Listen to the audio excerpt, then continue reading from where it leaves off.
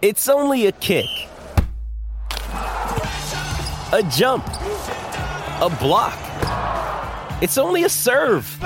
It's only a tackle, a run. It's only for the fans. After all, it's only pressure. You got this. Adidas.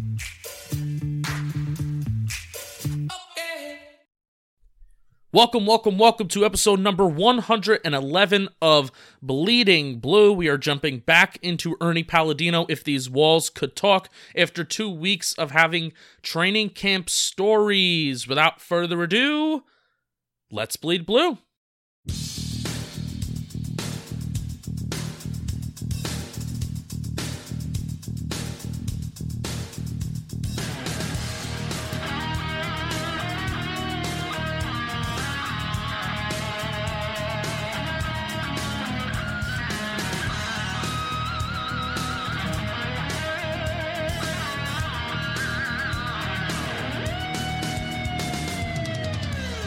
Snacks, I'm looking at the calendar, and today is August 10th. We're recording a day late. I had a very bad headache on Sunday, the day that we usually record, so we apologize for that. But we're here. We're not missing a week. No. It's our goal. It's our mission. We don't do that. But I'm looking at the calendar, and 5 weeks until football. 4 full weeks until football. 5 weeks, because September 10th. 5 weeks until Giants football. 5 whole weeks. And that's it. Oh, boy. So the offseason is officially winding down. I can't believe we're almost here. But it's sad because it's like, obviously it's not a normal year where life isn't up in flames. Yeah, no, because obviously we're talking about we're going to that home opener on Monday night. Right, exactly. We're making plans. Tickets have been bought. Giants group chat is ready to tailgate, everything like this. But now we're in the uncertainty if it even happens. No, so, I don't want to get that. I don't want to get that negative to start. It's gonna happen. No. Of course, I'm saying. What I mean is that it's literally not a normal year. Like it's. No, okay, you're right. I'm just gonna stop because I'm gonna get you upset, and I don't want to do that. So I'm just gonna stop because I'm an adult. I'm a mature human being. So I'm gonna stop there. And I will just finish by saying I'm very, very excited. We've seen it with baseball where you would think that there would be something missing, but I think the fact that everybody has to watch from home, where it's not like one of those things where it's like, oh, I'm really mad and I'm bitter that X amount of people get to go and I'm just here and I have to suffer. The fact that everybody's suffering, I think it makes it feel a little bit better. And I especially like how the Yankees put the tarp behind home plate so it doesn't look as empty. So there's going to be things, and even the stupid holographic fans that Fox Sports does, I don't mind it. I kind of like the crowd noise. I thought I would hate it because the whole point of why I wanted it to be quiet in the first place is so you can get the hot mics. You're still getting the hot mics, and you're still getting you can hear it every once in a while, even though they are pumping crowd noise in. So I think we're going to be fine with football. I think it's, football is going to be football. I think you can notice fans a lot more in baseball just because of the way that the cameras are set up. Fans behind home plate. When a ball is in the air and it's going to right field or left field at Yankee Stadium, you see the fans and they stand up. But in football, unless a ball is in the air for, 30 yards, and the camera has to pan out and it has to zoom out, you're not really seeing the fans. It's more or less you're just seeing the on-field action. So especially if they do pump in the crowd noise, I think we're going to be fine. And I think it's going to be the same product. Yeah, I was kind of the belief with you that I didn't think I would like the crowd noise, but I don't mind it. No. The visual of the holographic fans, that creeps me out.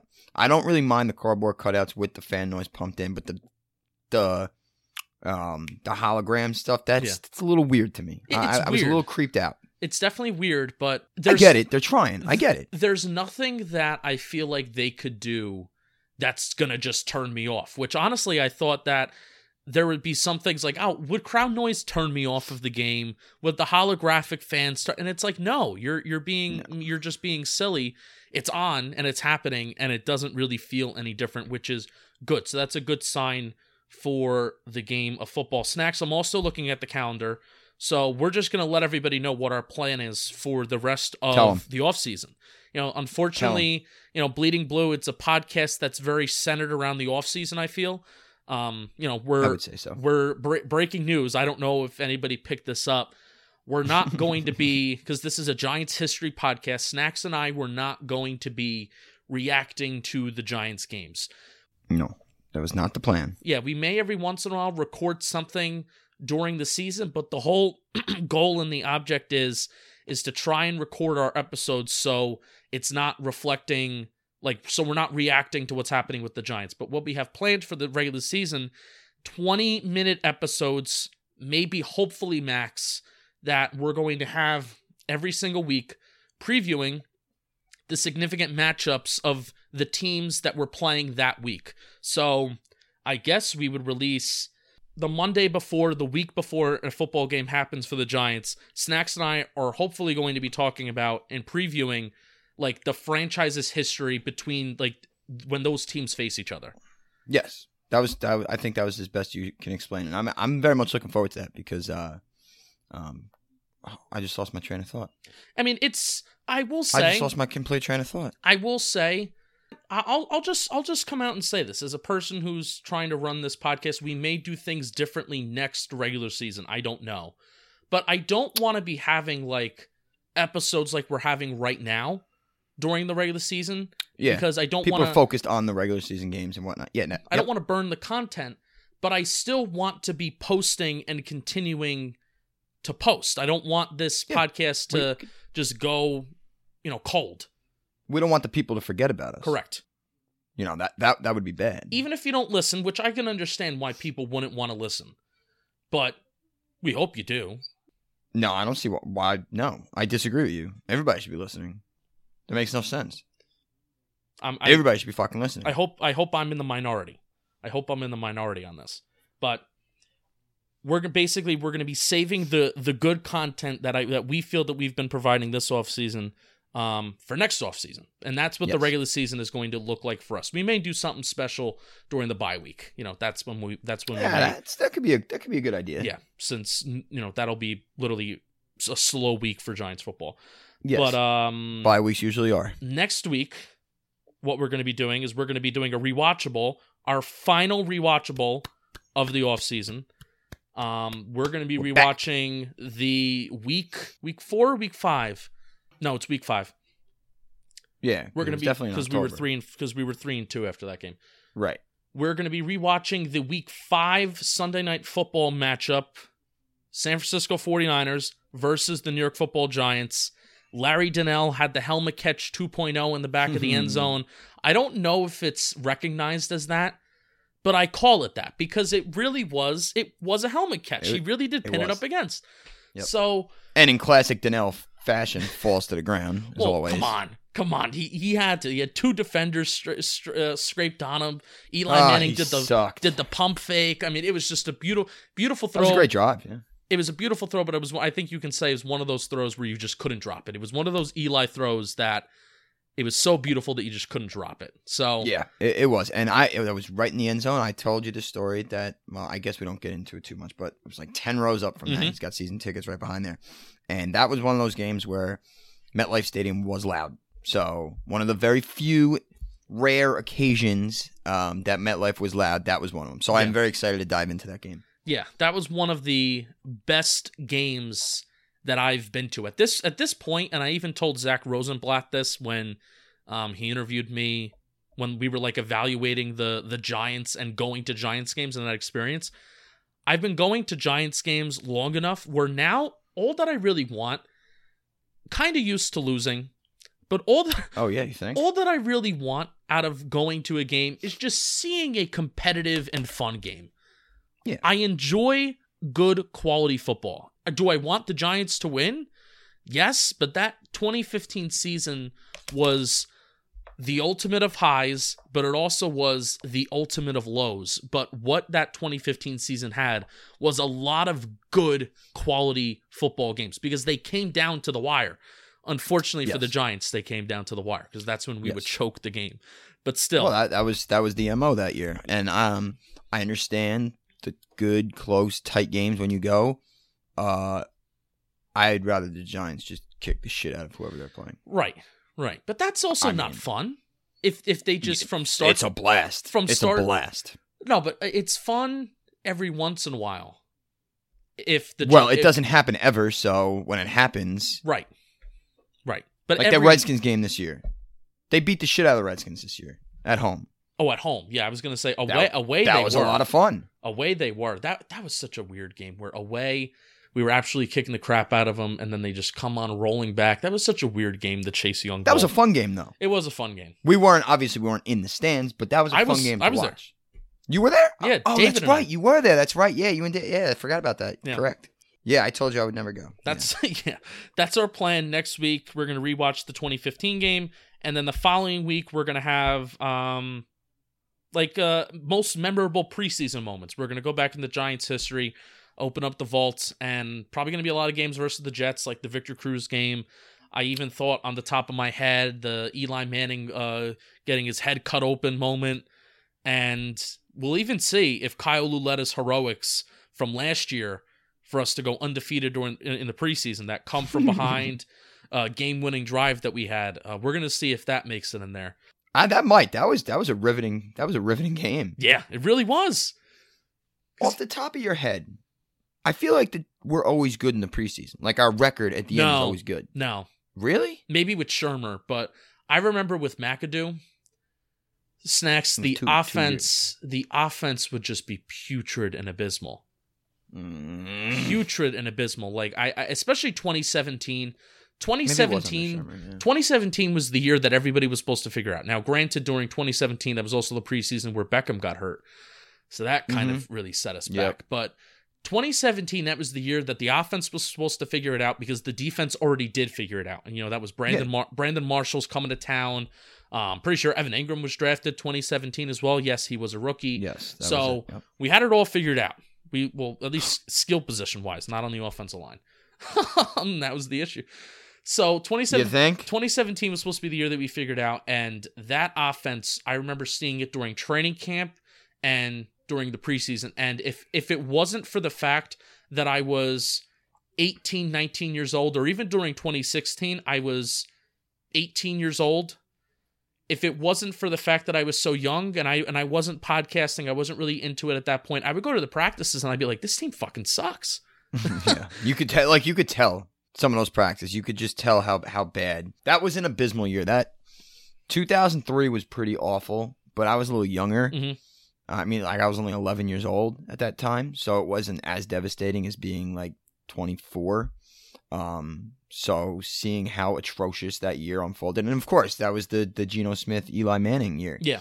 Against Oakland, and that was embarrassing. The whole season was embarrassing, and that led us to Pat Shurmur and Dave Gettleman, the great regime that they are. So how far removed? Because you know how there's the whole controversy now of documentaries, how people are starting to create because of how successful The Last Dance was. Incredible, yeah. The time that needs to pass before you make a documentary about something. So isn't LeBron making?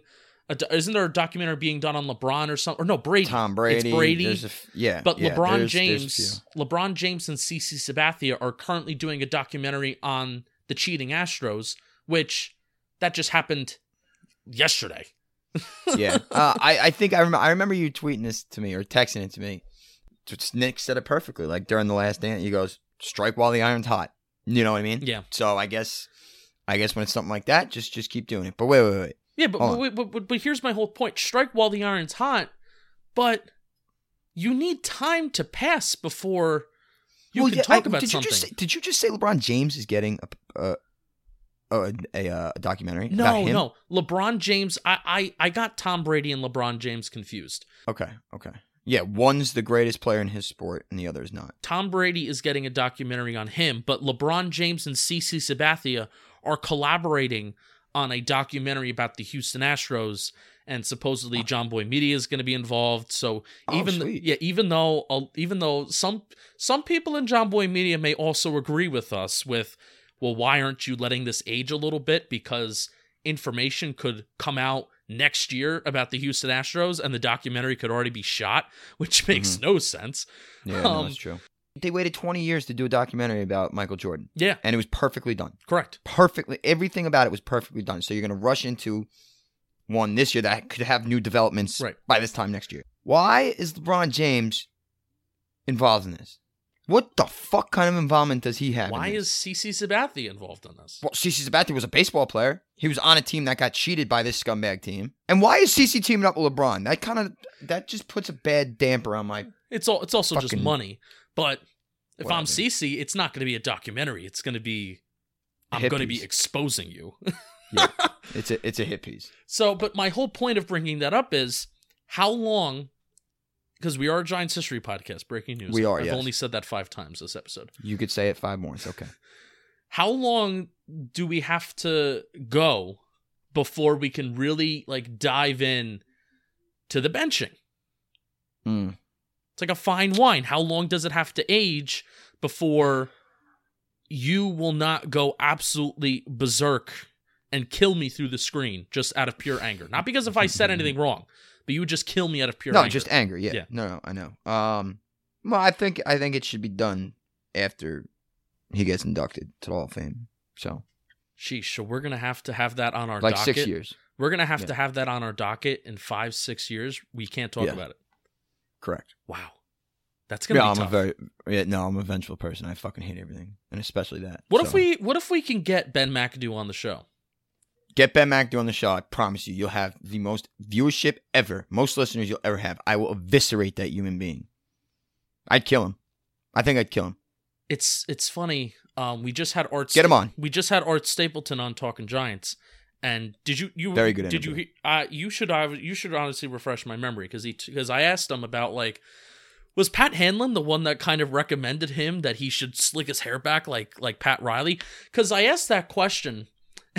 And Pat Hanlon had to be like, you should not be doing this because this is not you. Pat Hanlon steps in all the time. Pat Hanlon's really good at his job. I'm shocked that was able to go about. Oh God, stop. And let's get to no. And the sex crazed lion. Yeah. Oh, well, that's just stop. I was already in a bad mood. Now I'm in a worse mood. All right, I'm sorry. Don't be sorry. It's fine. I understand what you're doing. It's fine. You have nothing to apologize for, right? You're a wonderful human being. Yes, well, I of course am, but I'm just going to apologize to my liver. I gave it a beating this weekend. To your liver? Friday and Saturday. That's right. Yeah. Okay. Gave it a beating. Good. And I apologize to it. All right, so let's talk some Ernie Palladino. If These Walls Could Talk, good book. You should buy it. Recommend. 10 out of 10 would recommend.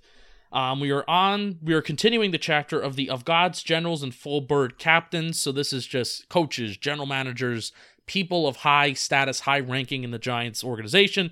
This chapter is dedicated to stories about them. So this one is on a veteran influence. I'm sure a lot of you remember that the Giants welcomed a Lieutenant Colonel Greg Gadson on to speak to the team before they played the Washington Football Club week 3 of the 2007 season. So this, I will say just before I start, this story, I was reading it, I was getting teary-eyed. Now, I'm not like Snacks. I'm not usually the person like Snacks who just gets teary-eyed over everything. That's true, I do. I'm a big bitch.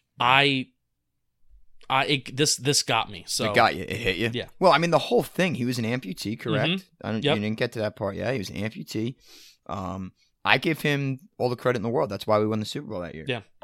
If you're, they got spanked two games in a row against Cowboys and Packers, and you're in the fourth quarter. Your season's on the line. You lose this game, you're done. You make a fourth quarter stand. They had to dig deep inside, find it in him, make a stop, and I'm sure that's what he brought out to them in their meeting with him. Yeah. So phenomenally inspiring, and you may have just motivated me to buy this book, even though you've pretty much read the whole thing. Me. Yeah. So, but yes, go ahead. A veteran influence. None of the many speeches Coughlin offered his team during the Super Bowl championship season of 2007 were none more inspirational than the ones that came out of a man who never ran a professional play, never caught a pass, and never suffered through a wind sprint. He couldn't. Lieutenant Colonel Greg Gatson didn't have any legs. While serving a tour in Iraq, an IED took his legs, leaving his left arm as the only full working extremity. But that hideous roadside bomb Gatson encountered as he and his 2nd Battalion, 32nd Field Artillery journeyed back to Baghdad following a distant memorial service for fallen comrades didn't take away his mind or his voice. The legless former linebacker spoke to the players from his wheelchair, expounding the virtues of team, unity, and fighting spirit. You have to play for one another for your teammates, Gatson told the players in that ballroom. You have to fight for the guy on your left, the guy on your right, be vigilant, and fight for every yard. From his themes of togetherness to the details of his personal story about how his army teammates rallied to his side as he lay unconscious in a German hospital, the words resonated. He talked about how meaningful sports were to those fighting overseas and how he wanted to get back into the fight despite his grave injuries. Truly great teams form a bond by going through something together. Whatever you're going through right now, no success ever comes easy. Nothing is promised to anybody in this life, starting with tomorrow. The Giants filed out of the room. Each player shook his hand and thanked him for his words and service to America.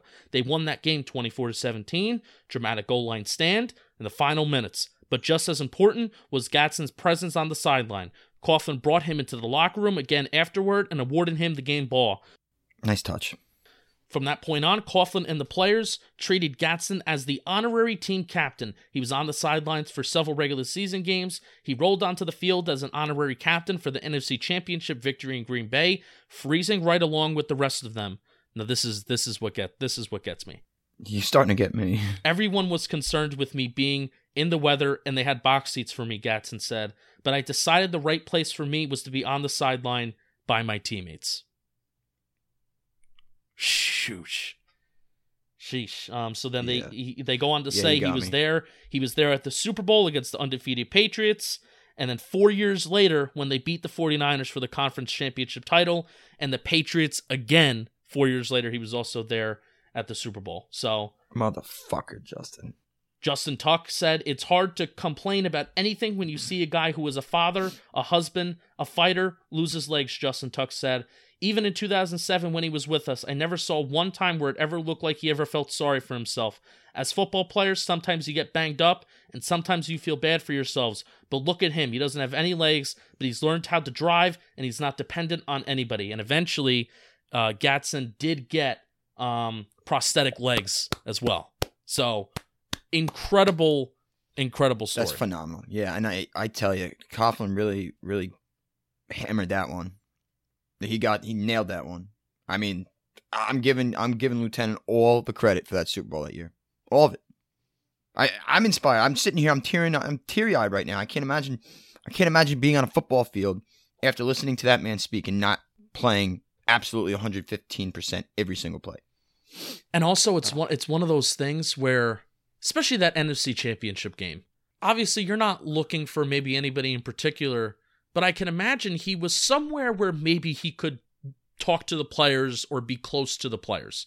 I would think so, yeah. And I can imagine that Giants might have done that purposely. You know, somebody in the Giants higher into the office was like, make sure that guy's close to these guys. So seeing you come to the sideline, you see him. There you go. That's your motivation for the next play. You're freezing your ass off, and you think that your fingertips are going to fall off. And then you see this guy, and he's bearing it there with you. Unreal. So he's not a coach, not a player, not getting paid. He's there bearing the elements with you. Yeah. That's as moving as it gets. And this also goes back to the point of a couple weeks ago when we talked about Tom Coughlin's speeches and messages and themes and things like that, whether it's corny, that you hate, whether it's not corny. No. But this is one of those messages where this is not corny, and this is one of those things that Coughlin also himself lived out those themes, which is a perfect podcasting transition to our next story, Snacks. How do you like that? That was good. That was very good. I was hoping you were going to nail that one. You did. So this next story is called Meeting the Wizard. The all business, all the time coach Coughlin got to meet his idol for the first and only time during Sweet 16 weekend of the 2009 NCAA tournament. He wasn't a football coach either. John Wooden, the man Coughlin looked up to, did his veteran work on the basketball hardwood. Coughlin's Giant Stadium office had as much wooden stuff as football artifacts. Known as a legendary basketball coach during and after his years leading UCLA to national championships, Wooden's fabled list of life virtues: prepare well, live clean, sat atop a center bookshelf in easy view of visitors. Snacks, that's something that I think both you and I, we do not do. Maybe we prepare well, but we do not live clean. No, not at all. No. Very dirty living. Yeah, very, very, very dirty human beings we are. We're filthy. Not far away was a full-color reproduction of Wooden's Pyramid of Success, which used faith, perseverance, and self-confidence as its main building blocks. His blue-covered book, Wooden, A Lifetime of Observations and Reflections on and Off the Court, was at Coughlin's fingertips, and its pages were dog-eared and indexed with important passages and comments in Coughlin's own hand. It wasn't until 2009 NFL owners meetings in California that Coughlin found himself close enough to Wooden's modest apartment where all he had to do was travel 78 miles up the road, and he took his own wife's advice, and he went up to meet the man he looked up to from afar. You know, people have those lists of 100 things they want to do before they die, Coughlin said. This was a top 10 thing for me. The man who surrounds himself with military brass and the regimentation that comes with it was clearly moved in his 3-hour visit with the gentle 98-year-old legend. There should have been a comma in there. Yeah, he's not. Paul Dino's got some bad grammar. Well, no, we're reading so much of it that I think we nitpick it. Yeah, maybe. Yeah. Surrounded by a gallery's worth of photos of Wooden's teams as the wheelchair-bound coach welcomed Coughlin to his office. What did they talk about? Shop, of course. His practices were legendary, Coughlin said. They never stopped. I asked him about the running game, and he smiled and said, that was my game, the running game. The pressure defense, the fast break offense, he always prided himself on conditioning. So basically, those two guys, they got together, they had a hell of a meeting. Even Tom Coughlin called the whole meeting a religious experience, which for Coughlin to drop a line like that, he's really not different. He's really not blowing smoke up your ass there. No, he that all hits differently, and I'm so happy for him that he got to meet him before Mr. Coach Wooden passed. Yeah, because 98, that's old, and that's his hero. So obviously Coughlin had he's a very known person in the sporting community and in life. So the fact that he was able to do that is incredible. I would have loved to have been a fly on the wall for that. So Snacks, something to look forward to next offseason is this is something that we might do. Tom Coughlin has written 2 books that you have read. Yes, correct. One about the 2007 Super Bowl team, and then the other is just like a philosophy, life, motivational approach. So I think that book more or less relates to that story and how Coughlin saw Wooden as a role model. I kind of want to give John Wooden is in that book a lot. Yeah, I kind of want to give you the floor and describe that book and what you thought of it and like Coughlin's philosophy. No, of course. I'm going to probably need a refresher, so I will read that book when we get closer to it. It's been a few years, but a devout John Wooden guy. Everything that John Wooden said, he, like you were saying, he preached it. He thought it was the gospel. It was his Bible, that man alone. So I don't think we should get too into the John Wooden because we got to have a 365-day teaser for this, no? We were calling or we were texting each other recently, and you said, I'm really craving to talk about Coughlin. You want more Coughlin? I do. I love the man. So you can tease it. I'm going to forget what you're going to say a year from now. The last part about the John Wooden book, and this is John Wooden and Coughlin's second book, it's very devoted to him. Like, all of his philosophies and everything he preached to his team and all that, a lot of that came from John Wooden. Like Paul Dino just said, Coughlin's office is like all John Wooden material. I know there's quotes all in the facility, John Wooden. So if you're going to idolize somebody and you're going to preach that to your team, John Wooden's a hell of a guy to preach from. So nothing too crazy. I don't want to say too much because I do need to refresh my mind about everything in that book. But yes, Tom Coughlin, John Wooden, hand in hand, and I'm very happy that Coach Coughlin got to meet his hero before he passed. By the way, do we have an update on Coach Coughlin? He got no bike accident. Oh. Like fell off his bike or something. I guess no news is good news. Yeah, that's a good point. You can't kill Tom Coughlin. No, you can't. I don't think he'll ever die. I had a funny tweet afterwards, or it said something like Tom Coughlin is immortal, and it did well. Yeah, that was a good tweet. Yeah. I forgot about that one. Good for you. Proud of you. Yeah, good. You have good a good for tweet me. every 6 months. Yeah. Yeah, good for me using the suffering of an old man to my advantage for some clout. Yeah, you're a terrible person. You know that Thanos meme? All that for a drop of clout. Yes, I know. That's Mr. Justin Penkin, ladies and gentlemen. Penkin. Penkin. Oh, Penkin. We forgot to really talk about this last week. Is there any update with your feature? All he said was he called my brother and my aunt. So he had texted me, I guess, a few days after that, said just spoke with everybody. I'm going to try and call your doctor. If not, going to keep you posted. So he told me originally it was going to be like a few weeks. Yeah. Maybe a month or so. Yeah, this is a long piece. So basically, Snacks, after he posted or after I retweeted your tattoo, one of the beat reporters that follows me, now this is key. I have more than one beat reporter that follows me. So you don't know. You go Penkin. You don't know which one I'm talking about here. It's true. But one of the beat reporters that follows me saw that tweet and then therefore contacted Snacks, and Snacks may have a little bit of a feature being worked on him. And it's possible. A lot of the stories that we shared on this podcast, about you will hear about conquering cancer and how you're a psychotic Giants fan, that may be put in an article. For everyone to see. It's pretty funny because when he called me and obviously you guys know I have a potty mouth, which by the way I haven't really cursed in this episode. No, so congratulations. All things Giants, shout out to you, Bucko. But when he interviewed me, I was just going off. I was going off on a cliff, and I think I apologized like 55,000 times because every time I said a curse word, I'd say, "Oh, I'm so sorry. Excuse my language. I'm so sorry. Excuse my language." Oh, I thought you were good. I thought you were good on that phone call. You let a few Wasn't rip. Great. Yeah, it wasn't great. Well, he loved it. He loved it. I'm like, I'm sorry, this is just me. This is my authentic self. He goes, that's perfect. That is exactly what I was going to tell you. You are not your authentic self. Whether it's when you're talking about the Giants, if you're not ripping a few F-bombs, you're not. You are a different person if you know that you have to hold yourself back in that regard. No, it's true. It really is true. I am a completely different species. When I'm allowed to do whatever the fuck I want, like here, that's what you get. That's the real fandom in me. So, interesting, cool. Hopefully, it's actually real, and this guy's not punking me. So he's not. He's a really nice guy. We're gonna have him on Talking Giants soon. So you are. Yeah, I will. Well, I will ask him what the I would like an update.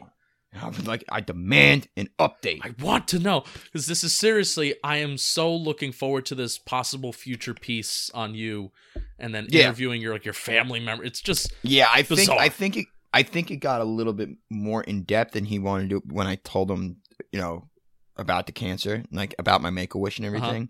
I think that's when it kind of like clicked. Okay, well, this is a little bit bigger than something. Just that. We should pursue this. Yeah. So, I may or may not be famous. Who knows? I think a whole book should be just written on you. Well, that would be something. Yeah. Yeah, and then the closing chapter. Yeah. No, you know what? No. Can't spoil the ending. Maybe I'll just write my own What would the closing biography. chapter be? How do you know your own closing chapter? Well, I figure I'll last, 7, 8 more years. Yeah, so, that's fair. That's probably... I was going to make a joke, but then I feel bad because, I got some family members that listen to the show. And I don't want to get them all upset. And why were you saying that? Blah, blah, blah, blah. Whatever. But I swear to God, if I don't see another Super Bowl in like 10 years before this all happens, I'm just going to end it. No, I think you're going to be like an apostle. Like how apostles, after they fulfill their mission, they die? Yes. So I think after you win another Super Bowl, you may just decease. That's and fine. it's not because you won't suffer. It won't be because of a health issue. It's just going to happen. And then the day after the parade, it just in your sleep, you're going to go. You know what? I cannot begin to tell you how much I would love that. I would love it. That would be perfect. That's a perfect storybook ending. That's a fairy tale ending. Sees the parade, deceases in his sleep. The next Goodbye. Ceases to be. Goodbye. That's it. Yep. Oh, I love that. Well, we have another Tom Coughlin story, but this isn't. This is more pain in the ass Coughlin and somebody not liking it. And also, a player that actually comes and saves the day is a player you don't like. This story is called Coping with Coughlin. The only thing safety Antrel Rolle had in common with Hall of Fame-bound Baltimore Ravens linebacker Ray Lewis was a college tie to the University of Miami. But Lewis most likely saved his fellow Hurricane from a life of misery when Rolle first came to the Giants as a 2010 free agent. The safety knew all about Coughlin's military-style mentality when he signed a 5-year, $37 million contract before the ink had even dried. He said he thought coming to New York was a mistake, which I don't understand that, and he made it public as Rolle was a player who never shied away from a notebook, a television camera, or radio interview. After a Game 2 blowout loss in Indianapolis, he ripped Coughlin's day before the game travel schedule, saying it left no time for players to get acclimated to their surroundings.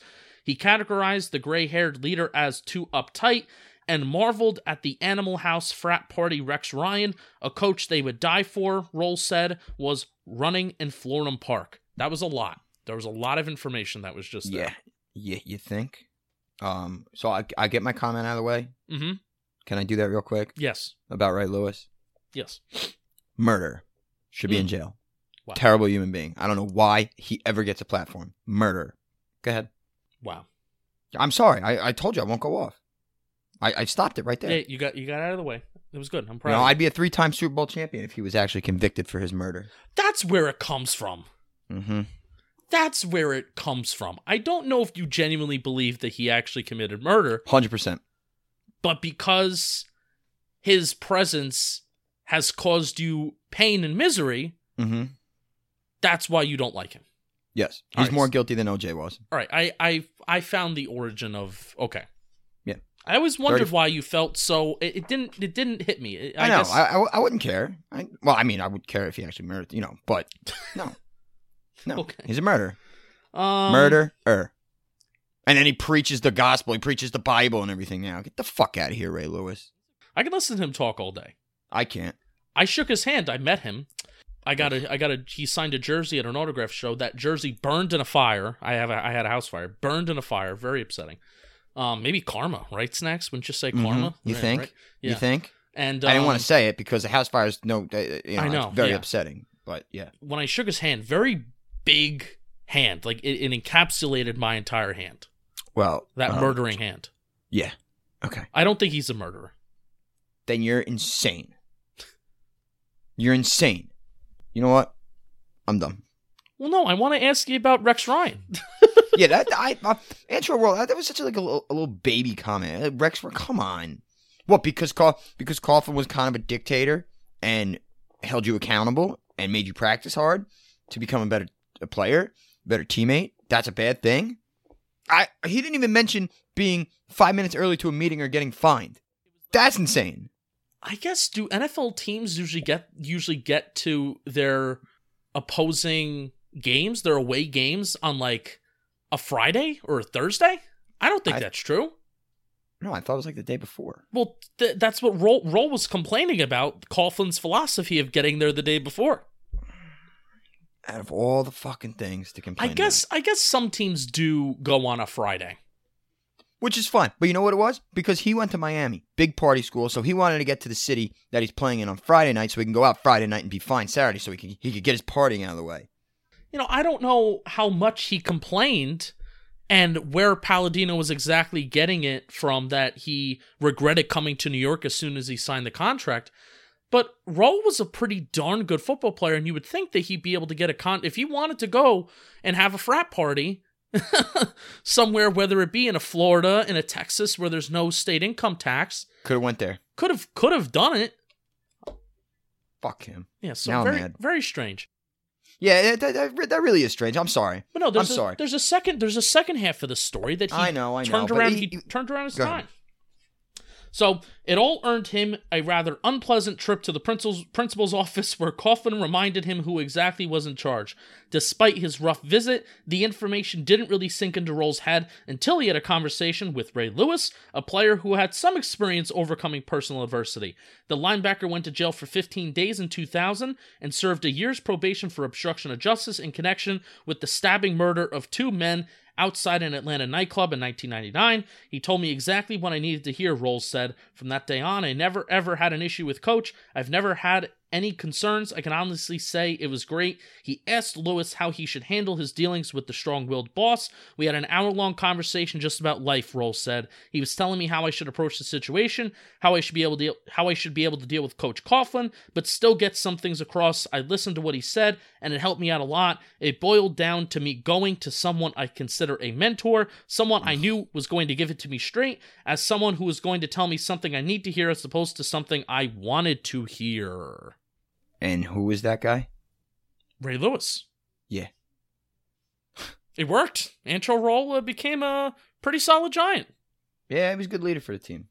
I just, and I could probably understand like the frustration after getting blown out by Indianapolis. That was the game where Jacobs threw his helmet into the crowd, which I think is still one of the funniest stories ever. Like you just get so frustrated, just so. And then it's it has to be like one of those movie sound effects where it goes ah. Helmet that just comes. It's someone... that's a guy I would not want to meet in an alley. Who, Ray Lewis or Brandon Jacobs? I wouldn't want to meet Ray Lewis in an alley either. Yeah. Oh. Yeah, right. That's a good story. I like it. It's almost like a kind of like a Strahan type thing because Strahan just hated playing for Coughlin. And then in 2007, Coughlin sits down with his wife, and his wife's like, "You have to show these players you're a human being, not a robot.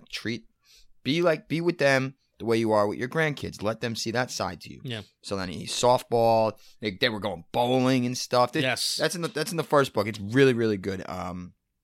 Just a complete transformation because. He was on the hot seat every year. 8-8 in 2006. He was about to get canned. Every newspaper calling for his head. So he's like, well, if I don't change, then there's no way I last anyway. So he did what he had to do, and that was it. Obviously, still had his dictator ways in practice. Yeah. He held you accountable, but that's what you want from a coach. Why would you not want that?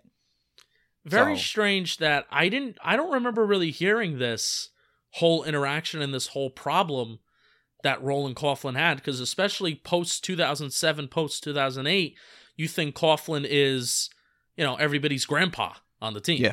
Yeah. He was just like, he became beloved. Yeah. And Michael Strahan, a guy who hated him, held out of training camp because he didn't want to play for him, gives him a great, a few great minutes in his Hall of Fame speech. Right. Like, that's how much he meant to him. So even Beckham didn't say shit. Yeah, which is that head case. That's who Beckham needs again. Yeah. That's really little pansy ass. Really? Bitch. It's when he was at his best. Wow, I was doing so good, and then you brought up Ray Lewis. Mother. Hey, blame Palladino. We have one more story. Yes. One more story. This is about Ernie Accorsi. Solid GM. Unorthodox Ernie. Accorsi didn't care much for doing things strictly by the book. A fellow who did never would have picked Kerry Collins off of life's scrap heap. But he didn't just deviate from the book in his moves that brought Manning and big-time receiver Plaxico Burress into the franchise 1 year apart. He threw it on the ground and burned it. Very dramatic imagery. Yeah, it is. A little bit dramatic. He threw it on the ground and burned it. I've been watching a lot of Hell's Kitchen recently, so... Yeah, you're on a kick, aren't you? I had this thought that I really want Gordon Ramsay to read this book to me. Oh my God in heaven. Burned it. Burned it. You stupid twat. Whoa. Oh, he does say that. I was being Gordon Ramsay. Yeah, sorry. Touch it. Come here, you. Come here, you. Touch it. Whenever he says, come here, it's never like a good thing. That's the funniest thing about the show is that I'm sorry, we're going on a Hell's Kitchen right now. What are you gonna do? There's been 18 seasons of this show. Now he's not as mean as he used to be because I think you can't be. You can't. No, it's 2020. If you're mean to people now, you get can't canceled, be as mean. But used to. I'm on season 12, and he was like really mean. He ramped it up in season 12, and I'm enjoying it. Whenever he has the same diction, like word choice of how he wants to really get mad at people. He doesn't switch it up. Come here, touch it. It's raw. It's just so. I think that's pretty good. You do a pretty good impression. You're a pretty good impressionist. No, it's it's Dave good. Gettleman. You want to hear my Dave Gettleman impression? No. No holds bad. Yeah. Wait. Was that a drop or was that you? No, that was me. Wait, you're not. I swear to God, I turned away for a second and I heard that. I was like, wait, what? I'm getting better, huh? That was really good. Yeah. That was Eli really. That and was. I had an honest conversation. That no wasn't holds as good barred. as the first one. The no holds barred one. Holy shit! Because I've only practiced that 75,000 times. No holds That's the barred, thing. yeah. I can't. Okay, you want me to go? Yeah. That was a standoff. That was a standoff. That was a podcast. That's what we call kids a podcasting standoff, where two people are talking at the same time, and then they want to wait for the other person to talk. Yeah, and you guys can't see us, but we were literally like not blinking. You would think that you would think the computer like froze. That was good. That was good. We were in the middle of a breath. Yeah. We were just waiting for the other person to go. What were you going to say? I forgot what I was going to say. Yeah, I don't even know if I remember. Your impersonation of Dave Gettleman's No Holds Barred is better than he is at his job. Well, if you ask me to do any other Dave Gettleman line or impression, I won't be able to do it. But that's why I said that's why I specified the No Holds Barred. Oh, okay. See? Got it. Do you know I graduated high school with 3.8 GPA?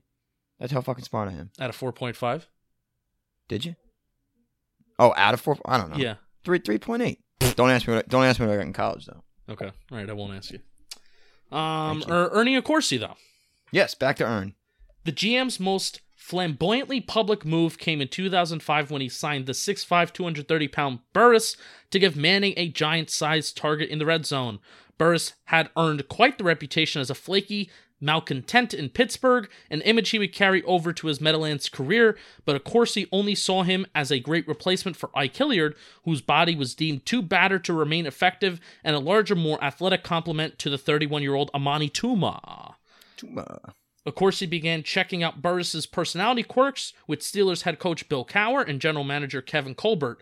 They told him that Burris was cut for financial reasons, and they gave the man 3 years removed from a 78-catch, 1,300-yard, 7-touchdown season glowing reviews. A meeting with Coughlin and his coaches at Giants Stadium, dinner at Manhattan's famed Smith and Wolinski Steakhouse. Have you ever been there?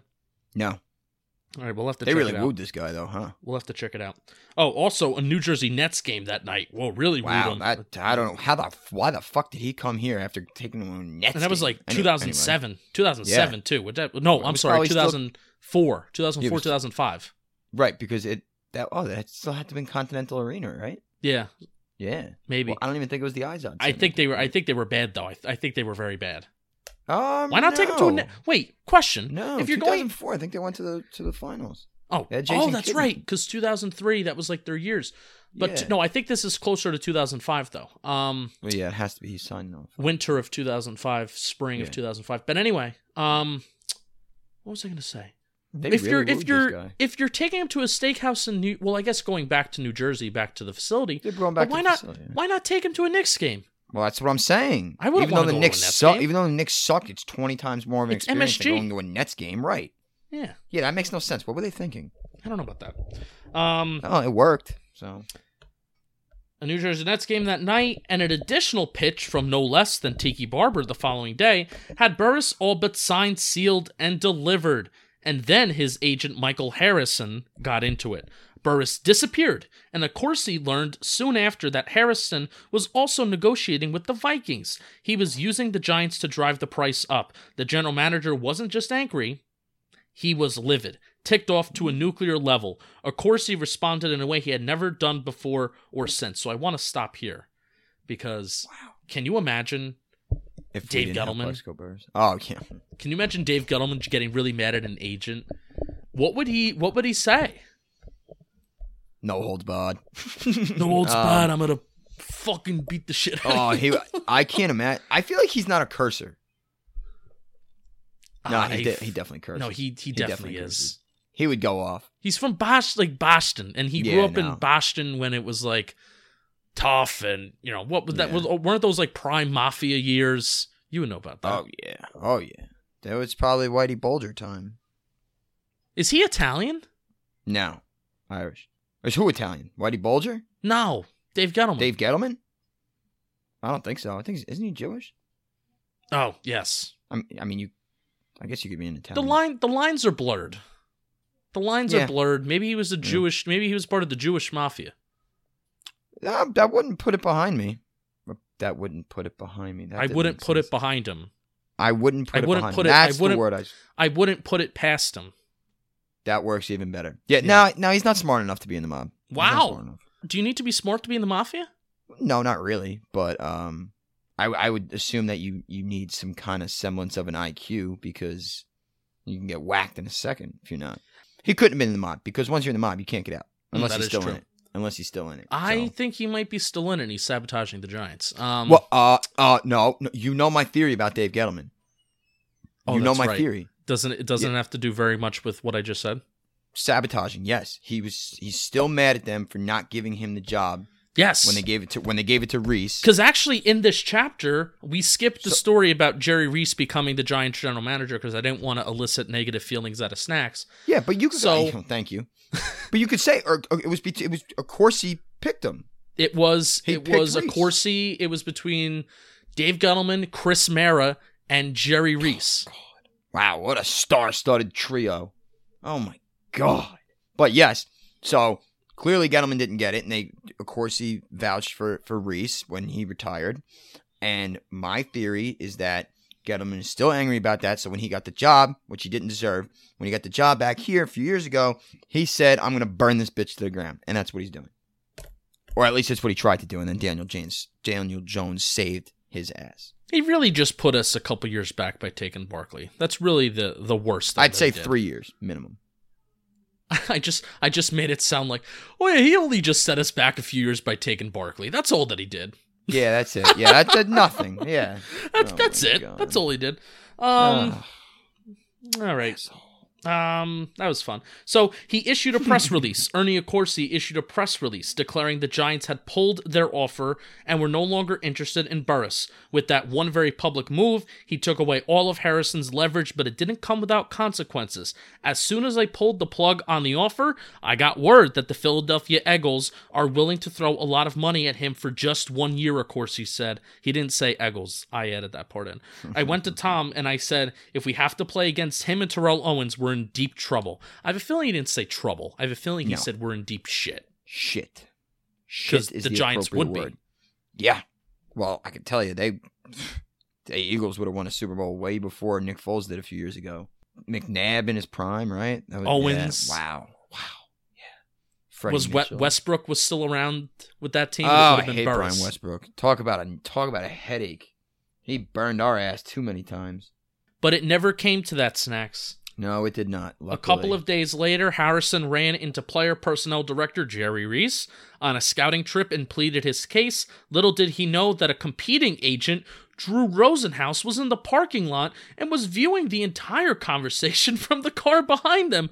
What a fucking movie. Yeah, it really. It's like, I could see Jerry Reese and Harrison, the agent, they're having this conversation, and there's Drew Rosenhaus in his fucking binoculars, just zooming in on the whole thing and trying to pull a John Boy of reading all the lips and shit. Or no, he's got a little earpiece. Oh, he's got the earpiece on, and he's probably a spy. Bugged all the car. It's just a weird way that Palladino worded this. 2 days after the cloak and dagger exchange, Burress dropped Harrison and picked up Rosenhaus, his third agent of the season and fifth of his career, which is bizarre. League rules required a 5-day waiting period before a new agent started negotiating for his client, and I loved Palladino's wordings. But never one to let legalities get in the way of a lucrative deal. Rosenhaus called Accorsi immediately. And then the rest is history from there. Until he took a gun to a nightclub. Yes. That's they really wanted Plexico Burress. Like bad. I also just find it to be so funny. Like league tampering rules in every sport just don't matter. No, they don't. Did you see Draymond Green just got fined $50,000 the other day? For what? Saying on TNT, on the broadcast, he said, Devin Booker needs to get out of Phoenix. He needs to go somewhere so he can win. Devin Booker's a player for the Phoenix Suns, and he's like, he needs to get out of Phoenix. They fined him $50,000 for tampering like that. Well, I guess if there's a sport that does it the most, well, it's basketball. It's basketball. Easily. Because of the whole super team concept. Yeah, because LeBron James ruined the NBA. Ruined it. Well, am I wrong? How many finals has LeBron James lost? 6. He should have lost 8. Ray Allen bailed his ass out, and Draymond got suspended one game. Then they come back. Yeah, he should be 1-8.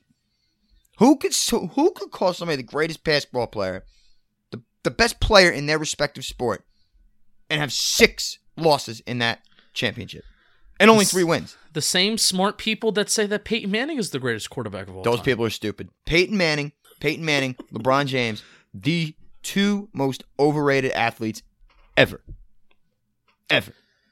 Oh, snacks! This was a fun episode. It was. It always is, buddy. This was a fun episode. You really woke me up midway through, too. I'm sweating profusely out of the right side of my body and not the left side. Yeah, that's a little weird. I'm also sweating, too, because you make me turn off my air conditioner every Well, I also turn off my AC. So if I'm going to be turning off my AC, you're going to be turning off your AC. No, it's bullshit. All right. Well, next week, we're going to be rewatching 2015, Week 5.